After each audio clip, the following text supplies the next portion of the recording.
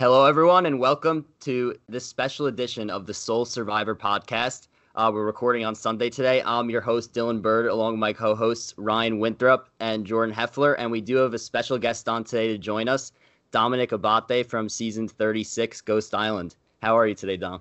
What's going on, guys? Thanks Excited. for having me. Yeah. It's funny. I haven't done any podcasting in a while. Kind of taking a break from it, But you shot me a message, and I don't know why. I was like, "Oh, Penn State. Yeah, that's a good school." There we go. I think I actually won a bunch of money betting Penn State this year, so it left a good taste in my mouth. But I also have. Is this the Penn State like near Harrisburg? Isn't there like a few campuses? Yeah, we're main campus. So it's near Harrisburg. Near Harrisburg. So I actually have friends that live close to there in the Mechanicsburg area. Oh, very cool. Not far from you guys. Yeah. So yeah. So like I said, I haven't done anything like this in a while. And it's weird for me because Wendell's on this season, who I played with, and I'm just like, I don't know that I want to like critique anything this season. I just want to sit back and enjoy it, let it be what it is. You know what I mean? But there's so much good stuff to talk about, right? Like, how do you not get into it? So I was like, all right, I think I could do this for sure. So here we go. Yeah, each week when we have been recording our recap podcasts, we've just been like, there's so many tangents that we go on all the time just because there is so much to talk about. Right. Yeah. Yeah. Yeah, and that's what happens, right? You start getting on one topic, and the next thing you know, you're supposed to you start these things with a structure, and it just never works out. But real quick, I'm curious. Like I said, I know your listeners know who you guys are. Yeah. But tell me who you guys are, just so I know who I'm talking to, because I like to always know who I'm talking to. Yeah, so I'm Dylan. I'm at Penn State also. So me and Jordan are roommates actually. Okay. And you're Ryan, both seniors? Yeah, we're seniors, and Ryan graduated Penn State 2 years ago, but had a 5-year thing, so he was here last year also. Nice. And where do you live now, Ryan? I'm from Long Island. I'm from your stomping grounds down Long Island. Look at you. Hey, are you there now? I'm in Long Island right now, yeah. Oh, look at that. I should have came to your house. We could have done this the right way. I would have loved that, yeah. Where on Long Island are you? Dix Hills. Okay, you're like 15 minutes from me, 20 minutes. I'm in Smithtown. There we go. You're right Yeah, there. and I'm from Plainview, so I'm from right there also. Yeah, so when you're home for the holidays, we'll just go out and do it nice. Yeah, of course. Yeah. So you were, I was going to say, so why weren't you at any of my watch parties in Smithtown? But I guess you were at school at the time. Yeah. Well, if you have any more, Dom, I would love to show up. So. Well, I think it's weird for past players to have watch parties when they're not on the season. A lot of people do it, believe it or not. But I don't know. I just don't have it. I don't have the energy to do it. When I played my season, it was fun to do it. It really was. But you're hyped because you're on a show, and you want to show everyone your chops. You want to look how good I am in this moment. But it's a scary thing too because you have no idea what they're going to air. You know what I mean? So you go into it excited. You got to remember I have young kids. So when I had a watch party, I did it at this place called Napper Tandy's in Smithtown. Big room we had. I think we had about 300 of us. And a lot of them were kids because my kids' friends and their parents would come. I remember their principal was there and like the nurse was there. Wow. So I'm like scared to death because I know I had some not great moments when I played the game. You know what I mean? But luckily, the producers were good to me and the editing team was good to me. And for the most part, they left kind of my not so great moments on the side. You know what I mean? And luckily, there was nothing I could say on my season that like I'm ashamed of, or my kids are like, "Oh, Dad, that's terrible." So I got out clean. I can't say the same for everyone that plays the game. Some people are, not looking so hot on TV. But yeah, it worked out for me. So. And it didn't hurt that he did so well also. Yeah. That helps. That helps. Sure. Yeah. But Absolutely. yeah, to fire off my first question that I have for you. So just want to know, what are your general thoughts on this season as 3 episodes in? And who do you think is playing the best game in your opinion so far? It is very early, so it's hard to really determine what's going on. you see some stuff, but there's a lot you're not seeing. You know what I mean? So it's really hard to see like what the actual core foundation of each tribe is doing at this point. I thought up to this week, Adam was doing phenomenal. Yeah. And I think he's really been such good TV. Remember the first time Adam played, he had to deal with his mom being sick. So he was like playing a very structured game. And I feel like you could really see the difference in this game for him, where he's loosened up quite a bit and he's really letting go and having fun with it. So that's really been nice to watch. So I thought he was doing really well up to this point. But now it looks like he's playing both sides, and I think you could see Jeremy and Michelle don't like that he's playing both sides, but at the same time, they don't want the old schoolers to take control of their tribe. So they did the greatest thing ever. They made sure they had the numbers. They got rid of an old schooler, but at the same time, they kind of left Adam in the dark. So I was impressed by that. So I think that Michelle, Jeremy, I guess Ben is involved in that as well. The three of them seem to be doing good. The other tribe keeps winning, so you don't see any real like leadership dynamic taking place. You know what I mean? So that's how it is. It's all kumbaya when you're winning. As soon as there's a loss and now you have to vote someone out, that's when you're going to see the claws come out and the blood start to pour. You know what I mean? So right now the Wendell's tribe, and I don't know the names of the tribes, forgive me, but I think the tribe that Wendell's on, and they're all winning on that side, I feel like they're doing very well. So no one's really has to do anything that dramatic at this point. It's just a team that keeps losing where you're going to start to see some real drama. Yeah, I think you bring up a good point, Dom. I think with the Michelle and Jeremy contingent going to vote out going to vote out Ethan, it's a good move because I do think it weakens the old schoolers of Rob and Parvati, but I think you also leave Adam out of the vote and you weaken his ability to go back and forth. And I think actually one thing that's not reported on is that I believe Adam and Ethan are, closer than the show lets on. So it probably is another move to strategically weaken Adam as well. Oh, yeah. I didn't even think of that, but that is probably the case. Mm-hmm. So, and that's the other thing that you're dealing with this season that you don't deal with every other season of all these networked past relationships that they have in life. And I know because now I'm going to like charity events and I'm throwing parties and all these Survivor people are coming. And I'm like, oh my God, what if I ever go back on the show? Am I going to get ousted for knowing other players now? So I'm like, it's something to think about, but it shouldn't be the case, because what I try to tell people over and over again, like Wendell called me before the season. He's like, Dom, I'm hearing things that people are pre-gaming. Like, I'm hearing things. I hear that this one is having a conversation with that person and that person's having a conversation with this person. He's like, I think I can't be the only one not doing it. And I'm like, no. Be the only one not doing it. Be the low-hanging fruit that if everyone in the game or on the tribe knows that you're a free agent, you're safe. Don't be a target because you have a relationship with this person or that person. Sit back. Let them all do that nonsense. You be the guy that walks in and says, hey, I'm Wendell. I don't know anybody here. My allies are not playing, But Wendell was very visible after the season.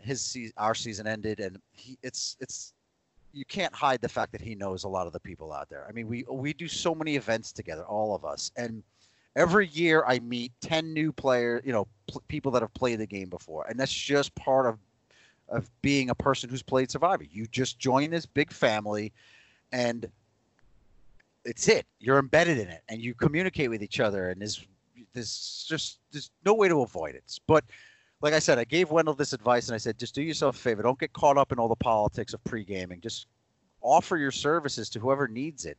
Stay on the side of the numbers.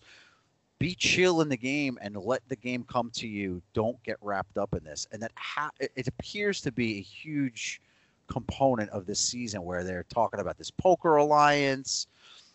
That poker alliance is a joke. It's nothing. They played poker for 3 hours in L.A. at the Garden Casino one night for a poker after dark episode. It was nothing.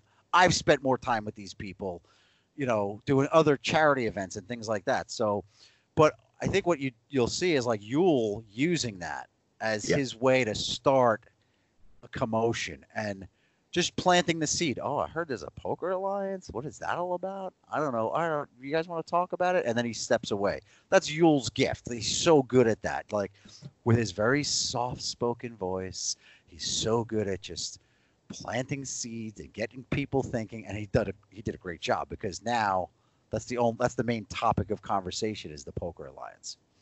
It's so cool to hear you say that, Dom, because as some random guy that's watching the show, you can clearly see that the advice that you gave Wendell is playing out. I mean, it's him, Yule, and Sophie being the three people who are kind of like wild cards or random people who aren't really don't have other ties to the show, and they seem to be in the most dominant position on the tribe. So absolutely. Props to you and again, it could be coincidence. I'm sure Wendell's doing his own thing too. It's not like he just listened to me and that's it. But he did come to me like just to say, Dom, I'm cautious of a returnee season because I know it's a different game. And what are your thoughts on certain things? And I told him, I said, I just think just be the free agent, like you said. And that's what you see has accumulated, like you said, with Yule and Sophie. I think all three of them, like Yule had really no major ties to anyone in this game. Like he's kind of been out of the Survivor world. Where was he working? Google or Facebook or wherever he was working. So he's not thinking Survivor. He's thinking, legitimate enterprises. And Sophie is just the type of person, she's just so smart, and she realizes that, like, all right, I'm not going to let Survivor define me as a person.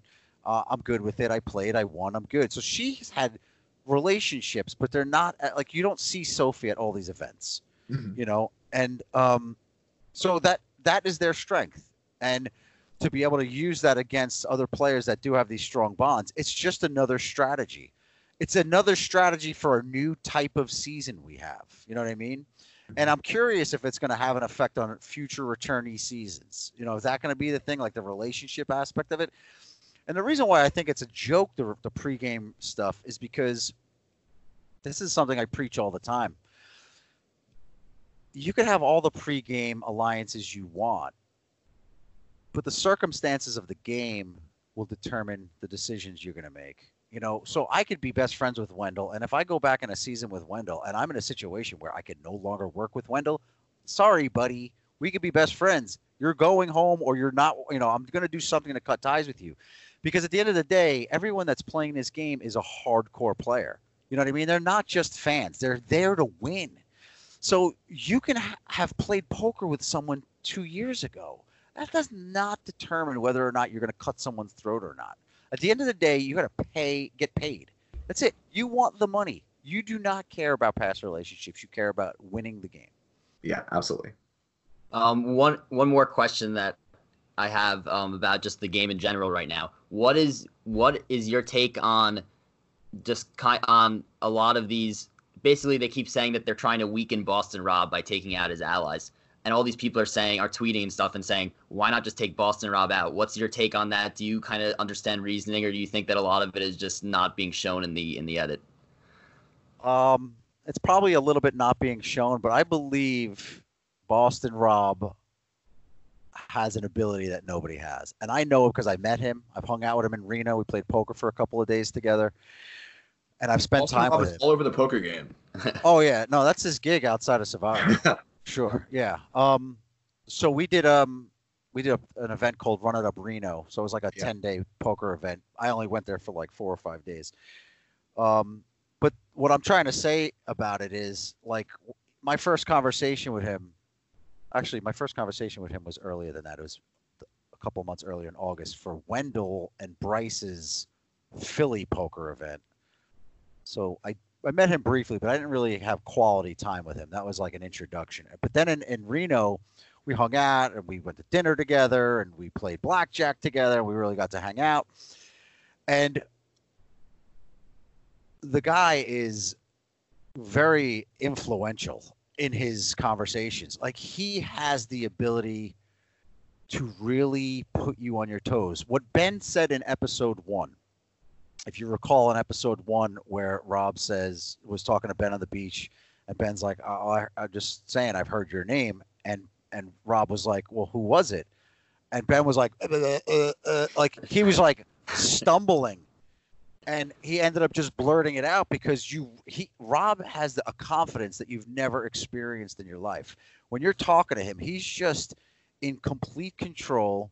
He's completely calm, and he does not get shook. Like, you can't shake him up. He's cool. You know what I mean? And Especially for people like us, even you guys, right? I mean, you're fans of the show. You've seen every one of Rob's seasons. You've seen how he's evolved as a player. You would have a hard time talking to him. I'm telling you, you would have a hard time talking to him because you'd have a combination of being starstruck and also trying to find the right words to say to him that's not the same crap that everyone probably says to him. You know what I mean? Like the first time I met him, like, what do I talk to him about? Like, what am I talking about? Survivor? Like, I don't want to do that. I want to do something different. So that's why the trip I took to Reno was a good experience because we got into whole different conversation. We're talking about real estate. We're talking about this. We're talking about blackjack and gambling and poker. And so we got to I got to see a different side and have different conversations. But what I'm trying to say is that pertaining to the question of why are we taking out Rob's allies and not Rob is because I believe, honestly, there's an intimidation factor. Mm-hmm. If you botch this, you're done. You know what I mean? If you screw up this plan to take Rob out, consider yourself executed next. And that is a true fear that these people have out there. Me personally, I'm baffled that no one targeted him first. If you've seen past seasons of Rob, the number one confessional he has, or the number one thing he says in his first confessional on any other season is, if these people were smart, they would take me out first. But they're not, so they'll keep me here. And sure enough, it's the guy's 5th time playing. How do you leave him in the game? I do not understand it. But there's an intimidation factor. He's so goddamn good at it that if you don't do it right, you're out. So that's why they're taking out his body parts. They're taking off limbs, one limb at a time. They're trying to cut him out of the game, but they want to make sure they are locked and loaded before they pull the trigger on taking him out. I do agree. I think that it's also impressive that he doesn't have a single vote against him yet either. Not only is he in the game, he has gotten 0 votes against him. And I think that it comes back to the intimidation and confidence. But that's also why I think his alliance with Parvati is so good, because Parvati is also constantly cited out of the game as so charismatic and such a good listener. So I think the two of them together is dangerous, and that's why you lose their limbs in Ethan and Danny.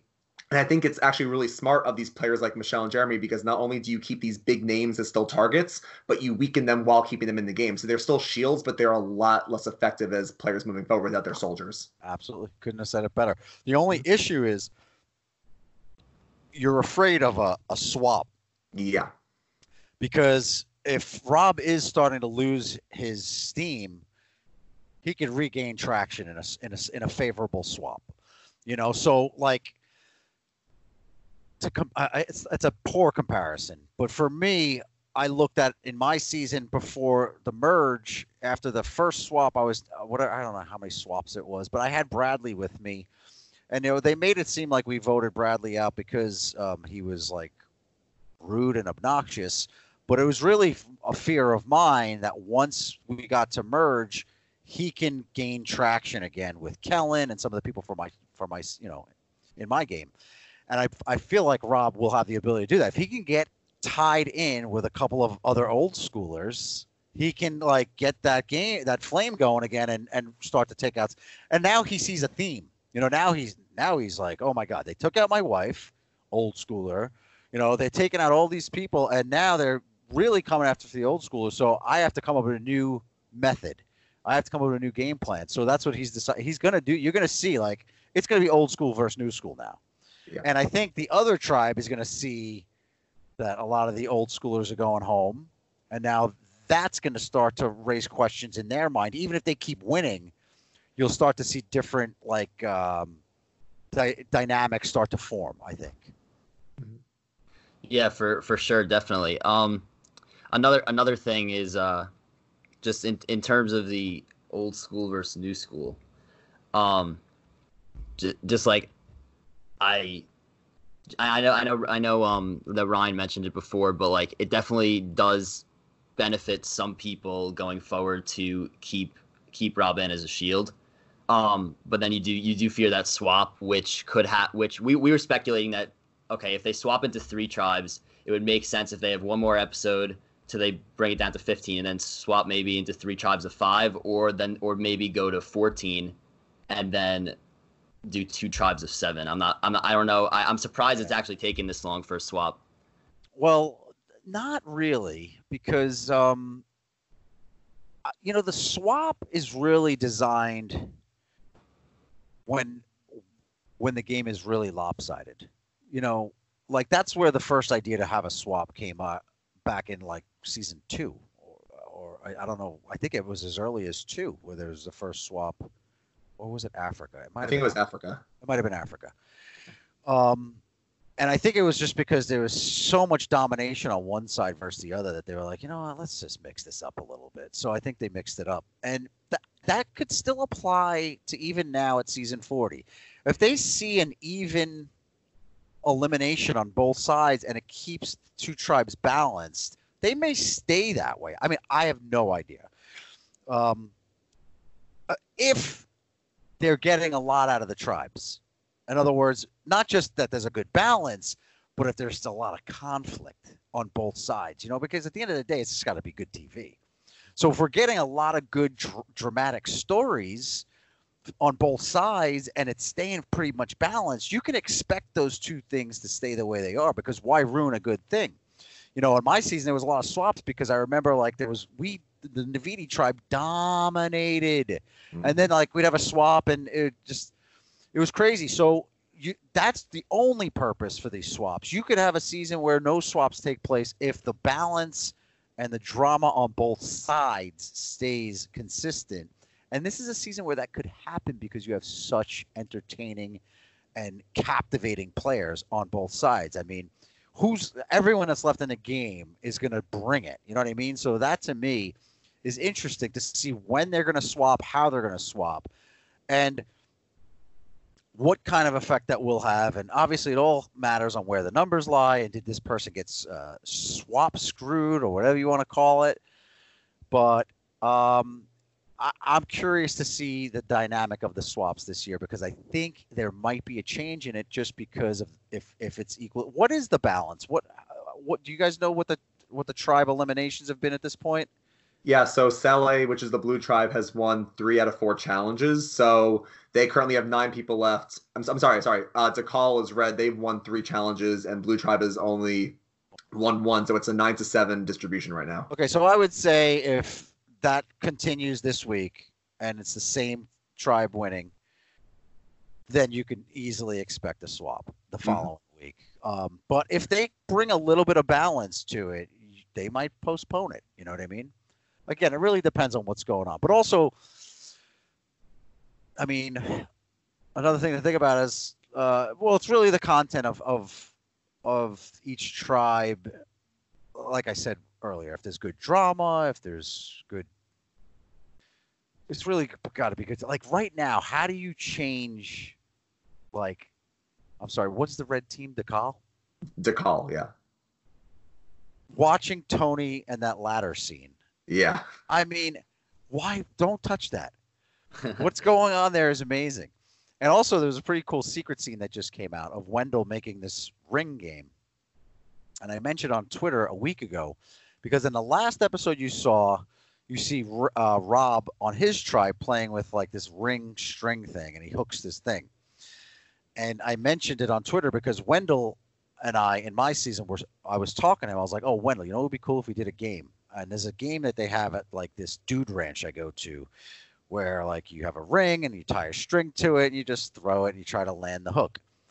Next thing you know, like he's building it out of fishing weights and he's designing this thing. And instead of doing like a small version of how I'm used to, he threw a fishing line like over a tree 25 feet in the sky. So instead of like a small game that's usually like from here to 5 feet away, he turned it into a game that's like 25 feet away. And you're kind of like launching this ring on a swing and it lands on this hook. And it was so entertaining that like even the production people that were out there watching us, when we weren't doing anything and just sitting around the fire, we would catch them playing the game.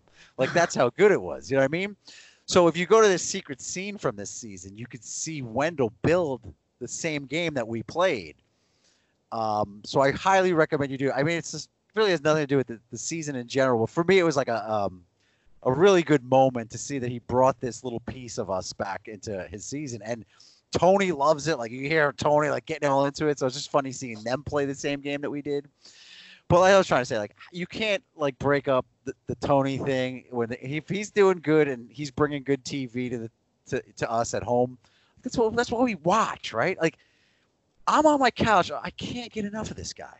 I can't get enough of him. He's so great. So I don't know. The tribe swap thing, it's who the hell knows, but it could be anything. Mm-hmm. And what do you think of the whole fire token Edge of Extinction type twist? At first, I thought it was going to be another gimmicky thing, like, oh, like here we go again, like the Medallion of Power, which was so horrible.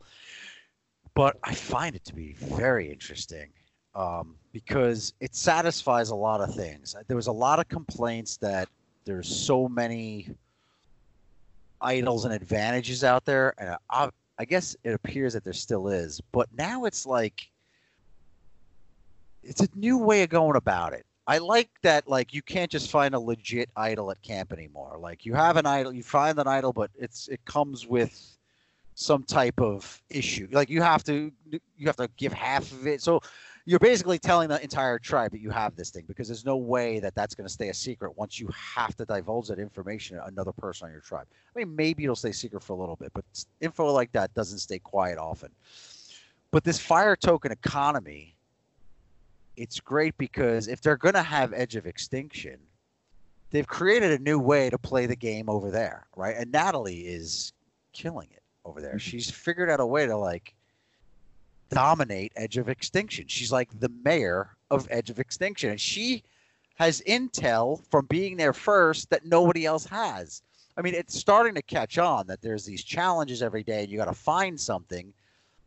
But she's doing it great. And she's figured out a way to hide all of her knowledge, and the things that she's found, nobody knows anything. She has nothing. The question is, what is she trying to accomplish? Is she trying to earn enough tokens so that she can buy a jar of peanut butter? Or it sounds to me, I mean, she's a gamer, right? We know Natalie's not just going to use this so she can get shelter. She's going to use it so she can figure out a way to get herself back into the game. So it sounds like if you have enough fire tokens, you can earn an advantage to get back into the game. And we know how that works, right? We saw that 2 seasons ago, right? 2 seasons ago. So yeah, was it at the merge they get a chance to come back in the game, or at Final 6, or both? Do you remember? It was both. Back in that season, it was both. So it was merge and Final 6 to get another crack at it.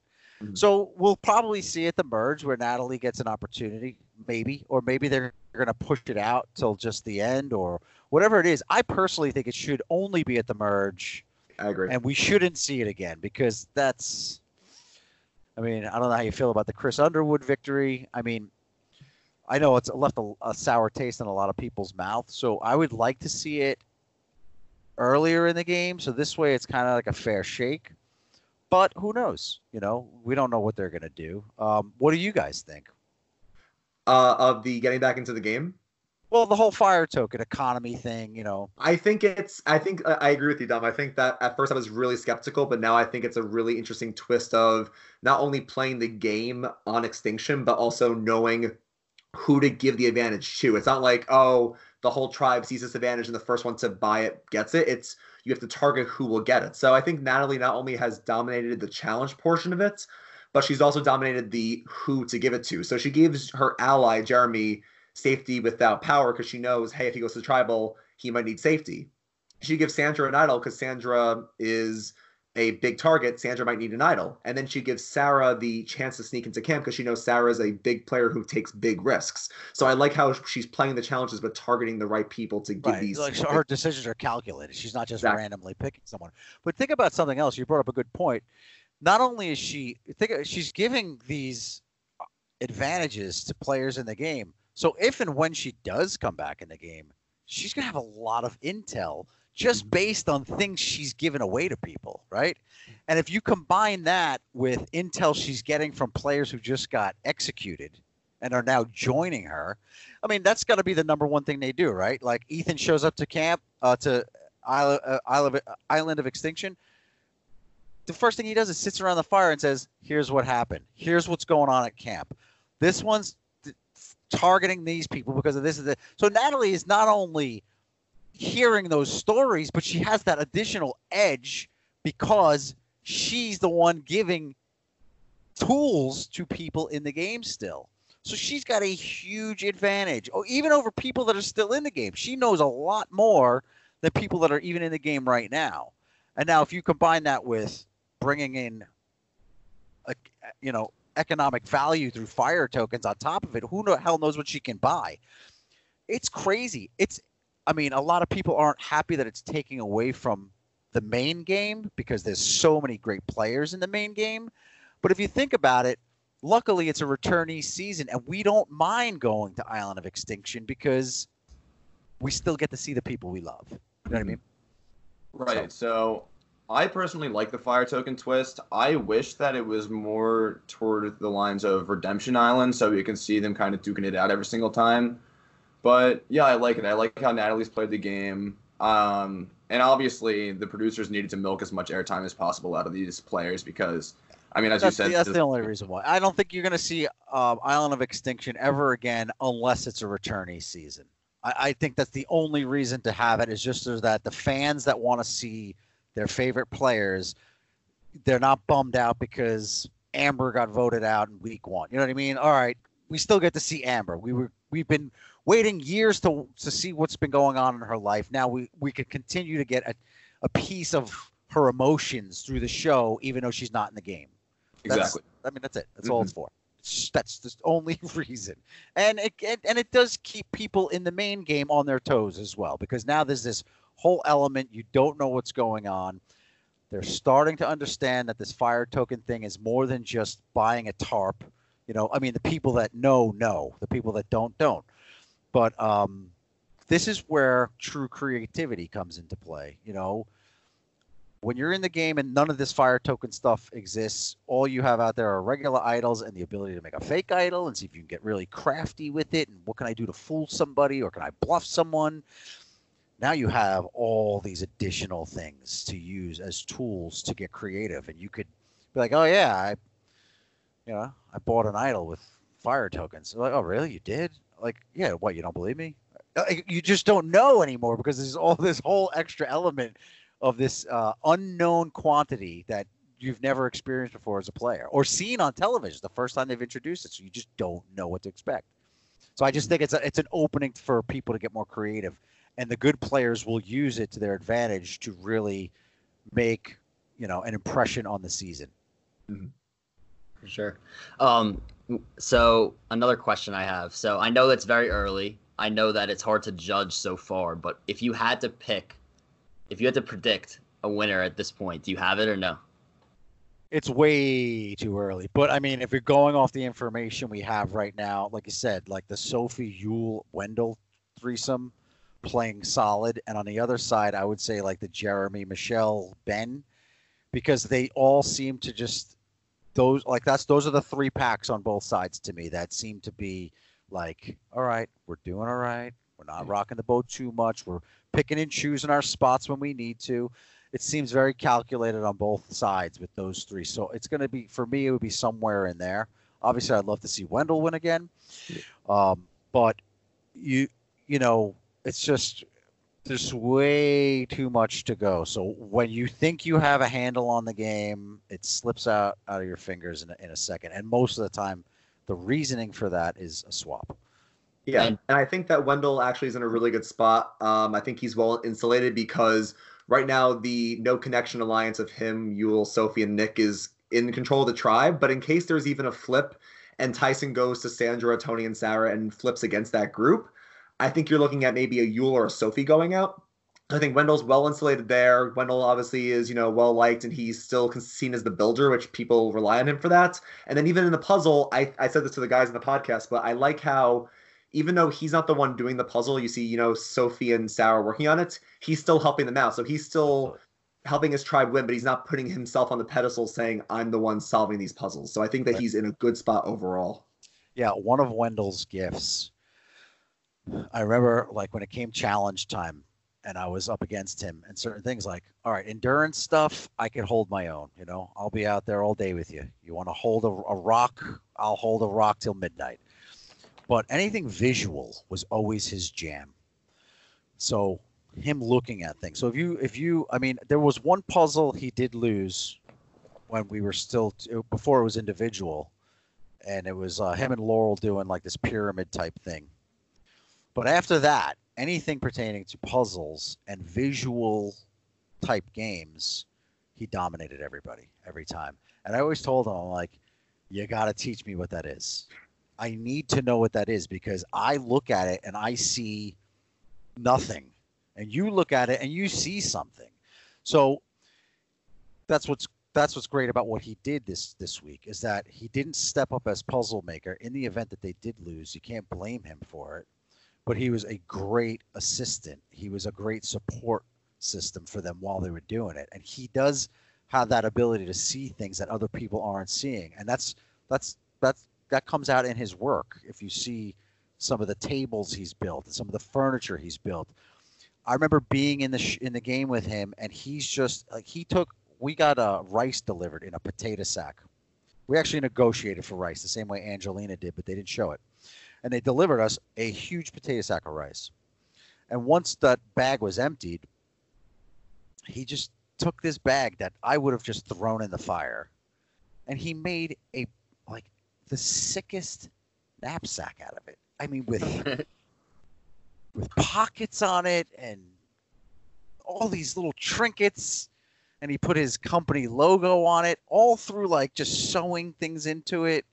And what I saw as garbage, he saw as a treasure. And that's like something he brought home with him as like memorabilia from his time on Ghost Island. And I'm like, I don't think that way, So the way he sees things is going to be a huge asset to him in the game.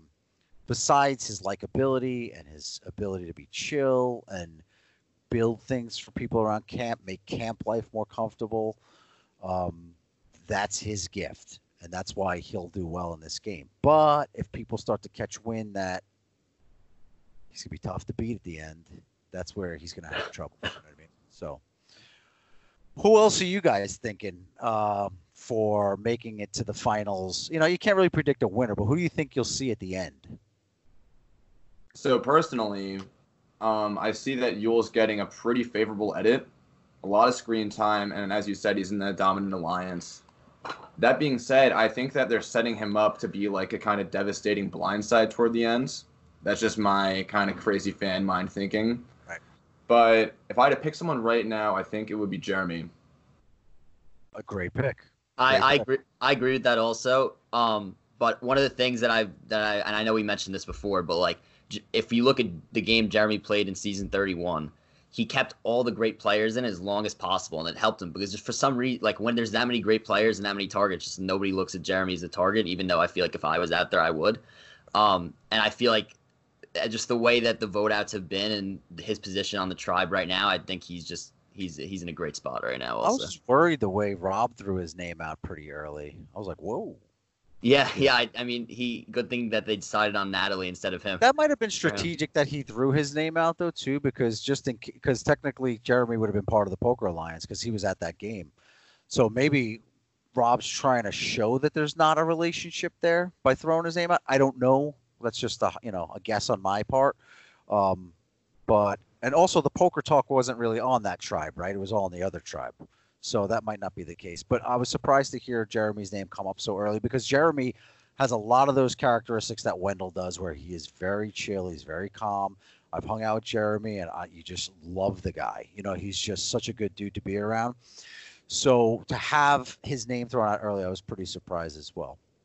I also think that there's a relationship possibly between Rob and Jeremy that they're not showing a lot of because I don't know if you remember, but when Rob came up to Jeremy and Michelle when they were discussing things, like Jeremy gave him a wink and was like I know, they seemed like they're on the same page even though they're in kind of opposite alliances. So I just think that's something to watch out for going forward. I just think Rob is smart enough to know that Jeremy is smart enough to know not to keep Rob in the game. Right.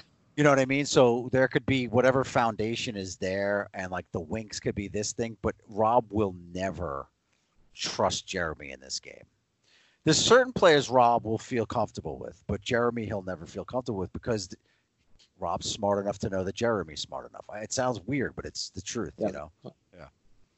Yeah, Like, these people that's are one of Rob. That's one of Rob's greatest qualities. Yep. He's such a good read of people. Like he knows if you're gonna stab him in the back 3 weeks from now. You know what I mean? He just knows. Like, I could tell that you're good with me now, but I could tell we're gonna have a problem later. You know, and he won't tell you that, but he knows it.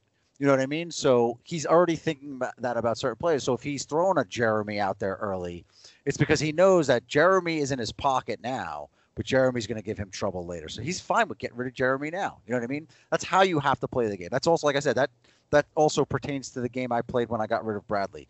You know, I threw that challenge to get Bradley out before the merge, because if he got back with this and this person, it's not going to affect me at merge day. It's going to affect me when there's 8 of us left or 7 of us left. Then I'm going to be in a situation where I am outnumbered. So that's how Rob plays his game. He sees certain people and he's like, you know, it'd be a lot easier just to get rid of you now, so I'll have to deal with you later. But it's tough because everyone this season is a contender. It's not like going to Redemption Island and having 3 girls at the age of 22 who are scared of their own shadow, and you are a father figure to them, and they will do whatever you tell them. You know what I mean? Versus a bunch of players that are like, yo, we ain't putting up with that. You know what I mean? So it's crazy. So he has to adapt to this new environment, an environment he's not used to, of people that are not going to take his shit. But they still are, because they're afraid of him, because he's the Godfather. It's crazy. Yep. It's so crazy. Everybody on the island right now is playing at a completely different level. Obviously, some playing that are operating on a higher level because, obviously, as you said, Rob is just a completely different animal. But the other thing, I'm sorry, but the other thing, like, I think of myself if I was out there, like, I would want to be the guy that dethroned him. Oh, 100%. You know what I mean? I would be like, yo, who? Rob who? No. The real Godfather's here now. I say that from sitting here on my couch. But then when you're out there, you're like, actually, the most important thing is the money. So if that means I got to be buddies with him for another 3 days, I want to be buddies with him. So you can say that you feel one way until you're out there dealing with him, and he's putting the pressure on you, and he's looking you in the face, and he's saying, talk to me. What's going on? I feel like we don't have a good thing. You know, now you're, I'm sorry. Whatever you need, sir. Whatever you need. You know what I mean? So he has that power over people. Believe me, it's not a fake thing. It's a real thing. 1,000,000%. I'm sitting there on the couch screaming at the TV, but at the end of the day, I can only hope to be on the show. Which brings me to a question I've been dying to ask you before we wrap up. Yeah. I see that you are critiquing people's audition tapes. I actually just submitted my audition tape probably a week and a half ago. I'm curious what kind of tips you have for people like me that would literally do anything to get on the show. Yeah. I came about doing that kind of by accident. You know, this thing Cameo that exists where people give like these messages, and I always thought the Cameo thing was a little tacky. I was like, I saw some of my friends doing it. I was like, oh, come on, man. Times aren't that tough, are they? Like, you got to do these cameos.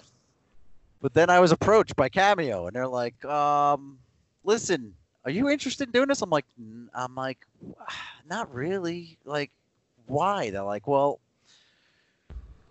we think you'd do well with it. A lot of your Survivor buddies are on it, and we think you'd do well with it. And I was like, all right, but I have to do it in a way that, you know, I'm comfortable with. Like, I'm not all, hi, it's Dom. I'm going to give you an authentic message. It's going to be a little edgy and choppy, and you might not like it. You might be a little insulted. But that's me, and I'm not going to do some fake version of me. You know what I mean? So I started doing a Cameo thing, and I remember like my second or third request, a girl asked me, she's like, look, this is a little unconventional. She's like, but would you mind like watching my video and critiquing it? And that'll be my Cameo. And I was like, yeah, why not? I'll do whatever you want. You're paying me, I'll do it. So I ended up doing it. And I remember while I was doing it, I was like, I'm like really into this. Like, I want to help this girl. Like, I want to get this girl cast. And I want like to know that she got cast because I did this for her. You know, it's less of a thing for me, but I just really got into it. And then when I was done doing it, I was like, wait, why don't I just do those more? You know, there's a huge demand Well, there's a huge number of people trying to get on the show these days because it is a once-in-a-lifetime experience. You know, it's something you'll never do. Like, you just can't compare it to anything you ever done in your life. And I look at it as, if it could help you and help me, why not give it a shot? So then I sent out like a little clip saying, look, if you're interested in me critiquing your video, and now this is the part too, I feel tacky asking for money to do it. But the truth of the matter is, I don't have time to critique everyone's video. I have a family, I have a job. So if you're willing to pay a few bucks, I'll do it, because that's the only way I can justify to my family that I'm not spending time with them. At least I'm earning for the family. So my wife and family agreed to that. And I was like, look, I'll put it out there. Probably I won't get any bites, but it is what it is. Even if I do 1 or 2 a week, that's great. It's side change, and at the end of the month, maybe I can make a car payment. You know, that's how I looked at it. I wasn't anything I planned on really pushing hard. And then all of a sudden, I got an influx of people who are interested. I mean, overwhelming influx of people, to the point where it's kept me very busy. And what I ended up doing now is, because a lot of people want to have more than just this message from me, they want to have interaction with me. So I said, look, I could do it one of 2 ways. I could send you a Cameo message, which is a feedback message, or we could interact through Skype, and we'll just do Skype. So that's what I do now. So basically, if you go on like my Twitter or my Instagram, I don't think I post anything on my Instagram about it. I did a video about something, but if you go on my Twitter, it's, you know, it talks about how, let's have an open discussion. Let me tweak it. Let me critique it.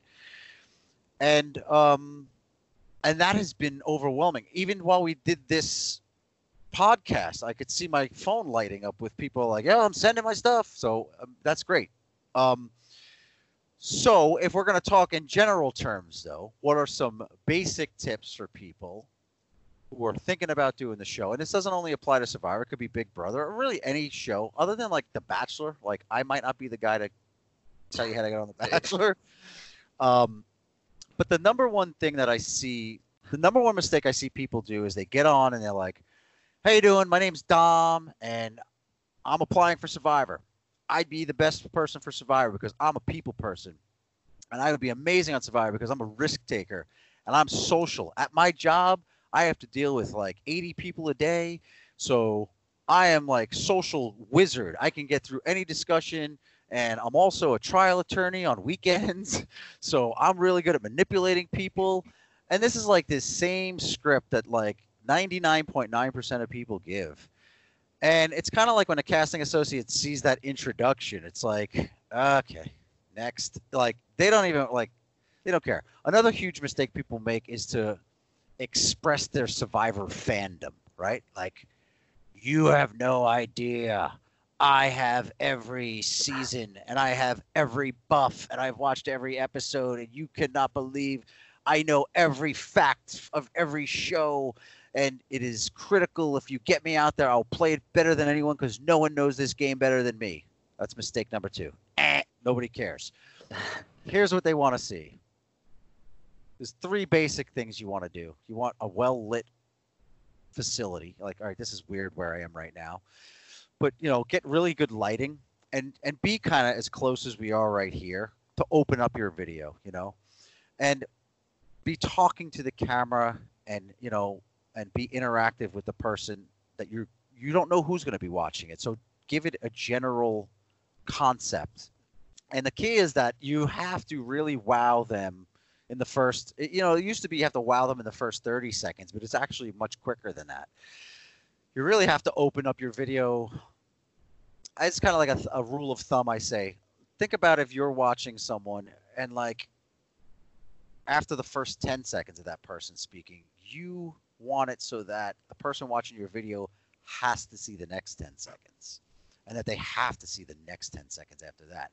So it really has to be captivating out of the gate and really has to be good energy. You want to show that like you're not this robot guy who's from Kentucky and I'm going to be real good on the show because I'm a Survivor fan and Boston Rob is my favorite player. You know what I mean? That is, get that out of there. Bring it. Come into the camera, big, high energy. Hey, what's up? Here's who I am. And let me tell you a story. 2 weeks ago, I was at the mall. Some crazy guy came running over. and he tried to push my mom onto the floor. So sure enough, I beat his. So that's what I'm saying. Don't come in with that conventional opening. Hi, my name is this. No, come in hot. Come in on fire, and just blow a story right out of the gate. Don't worry about telling you about your accomplishments in life out of the gate. That's not important. We get it. You've been to college, and now you work in a fish market. All right, if that is a part of who you are and it defines you, I encourage you to say those things, but say those things at the end of your video.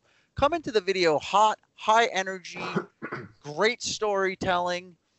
I think the most important thing is the style in which you tell a story. If you can talk to somebody and just keep them completely captivated, where they just have to hear the next thing that comes out of your mouth, that is what you're looking for. Because that's the person, that's the guy or girl that while you're sitting on your couch watching Survivor, you're saying, I get it. That guy, I get what he's saying. I could relate to him. I could relate to her. She needs to do that. Why isn't she doing that now? She knows she needs to do it. She should do it. And that is what creates a cast. When you find people that you can relate to that are likable, but you're not going to want to see Joe from Montana, grew up on a cattle farm, and really loves Survivor. Because I don't get that guy. That guy bores the shit out of me. Doesn't mean you can't be from Montana or from a cattle farm, but shit, I want to hear some stories about how you cleaned cow shit with your bare hands and then threw it on your brother's face. Give me something like that. Don't tell me your job resume, because this is not a job interview. This is a character interview. So let's see what kind of a character you are. So this is a general idea of advice I give to people when they're making their video. Take a different approach. Try to do it in a way that is different from 99.9% of the people that do it different. That's how you'll capture the casting associate's attention. And then if you have good storytelling abilities, that's how you'll keep their attention. And then if you have good story content, they'll just think this is a guy or girl that's been through some shit. So that might come out on screen one day. So that's pretty much it in a nutshell. I try to lead people down the storytelling path, because the resume and the Survivor fandom stuff really is secondhand. It's important to include those things, but I would save that shit for the back. In other words, I might even spend the entire 3 minutes not telling them any of that stuff and just tell an amazing story that actually just has them completely floored and captivated. And I'd be like, oh, my name's Dom, by the way, and this is my phone number. Bye. And then they're like, wait. I need to know more about Dom. What does he do for a living? Oh, all of a sudden, oh, hi. Dom? Who are you? Oh, you want to know about me? Oh, that's what I'm saying. Don't give them stuff they're not asking for yet. Give them the stuff they're asking for when they call you. For now, give them goddamn good story. If that makes sense. No, I have two takeaways from that. One, I'm screwed for this casting season.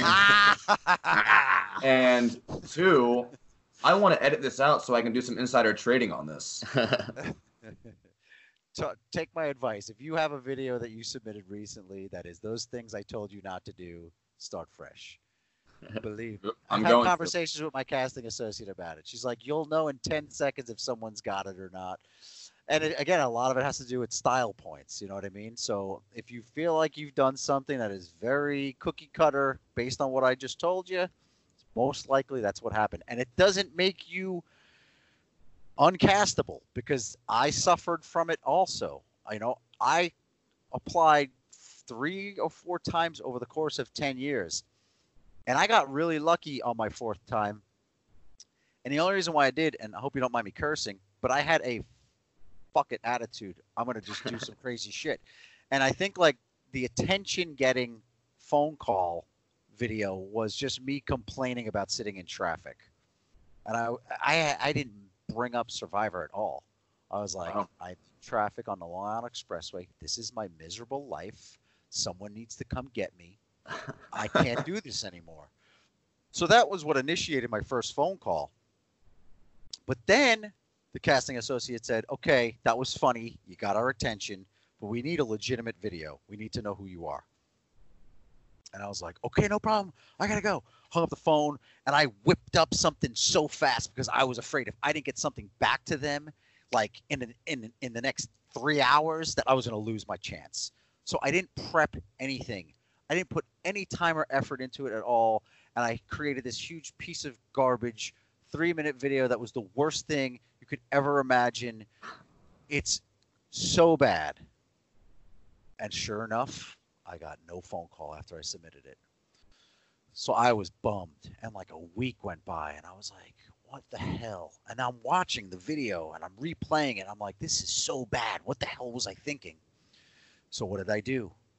I created another video, and it was me ranting into the camera to the casting associate. And I'm saying, how dare you get my hopes up, ma'am? You should be ashamed of yourself. I worked my ass off. You get my hopes up like that, and then you just ignore me? I don't like people like you. Sure enough, my phone rang 5 minutes later. She said, oh, you got my attention again. Now, don't rush it. Go home and make me the video I'm asking you for. Don't worry. I know who you are. So I went home that night, and a bunch of my buddies were going out for a beer. And they're like, Dom, we're going out for a beer. And I said, not tonight, guys. Not tonight. So I stayed home. I put the kids to bed. I put my wife to bed. And I set up shop in my well-lit kitchen. And I created something that if I was to grade it today, I'd give it a C-. But it was still pretty good. And it was still good enough to where she called me the next day and said, you got it. You figured out what I wanted, and I appreciate it. And I'm going to run it by Jeff and everyone, and we'll see if we're going to bring it out to LA. And sure enough, I got a call to go out to LA, and I did that whole thing, and then I got cast for the show. So the point I'm trying to make is it's not just yes or no. Sometimes it's no, no, no, no. And it's up to you to figure out a way to maneuver your way into it and really polish your video. I mean, the number one thing I also tell people to do is once you found that story that you want to tell in your video, do it. Do it into the camera, right? It's like rehearsing for a public speaking, let's say, all right? I would recommend you tell your story into the camera, record it. After you're done recording it, go back, watch it. Write down on a pad and pen. That part was terrible. Take that out. This part was good. Make sure when you do it again, you talk about that again. Okay, this part was good. This part was dull and boring, and I fell asleep watching it. So now when you do take 2, now you know what not to talk about and what points you are going to talk about and how to really highlight them and enhance them. And it's all right if you kind of fib a little bit in your story if it means you're going to tell a better story. Everyone exaggerates a little bit to really bring good content to their story, their storytelling. So you'll actually go through that process. I don't know. Some people do it in 5 takes. I think I remember doing it, at least 15 times where I did this whole take and I'm like, most of it was good, but that last 25 seconds sucked. Try it again. Do it again. And now it's like the intro kind of sucked. It was a little bit weak this time, but the ending of it was good. So now you like cut and paste these little pieces. And I don't mean cut and paste like actually piece them together in your video, because it's so much more effective if you could do it smooth, natural flow.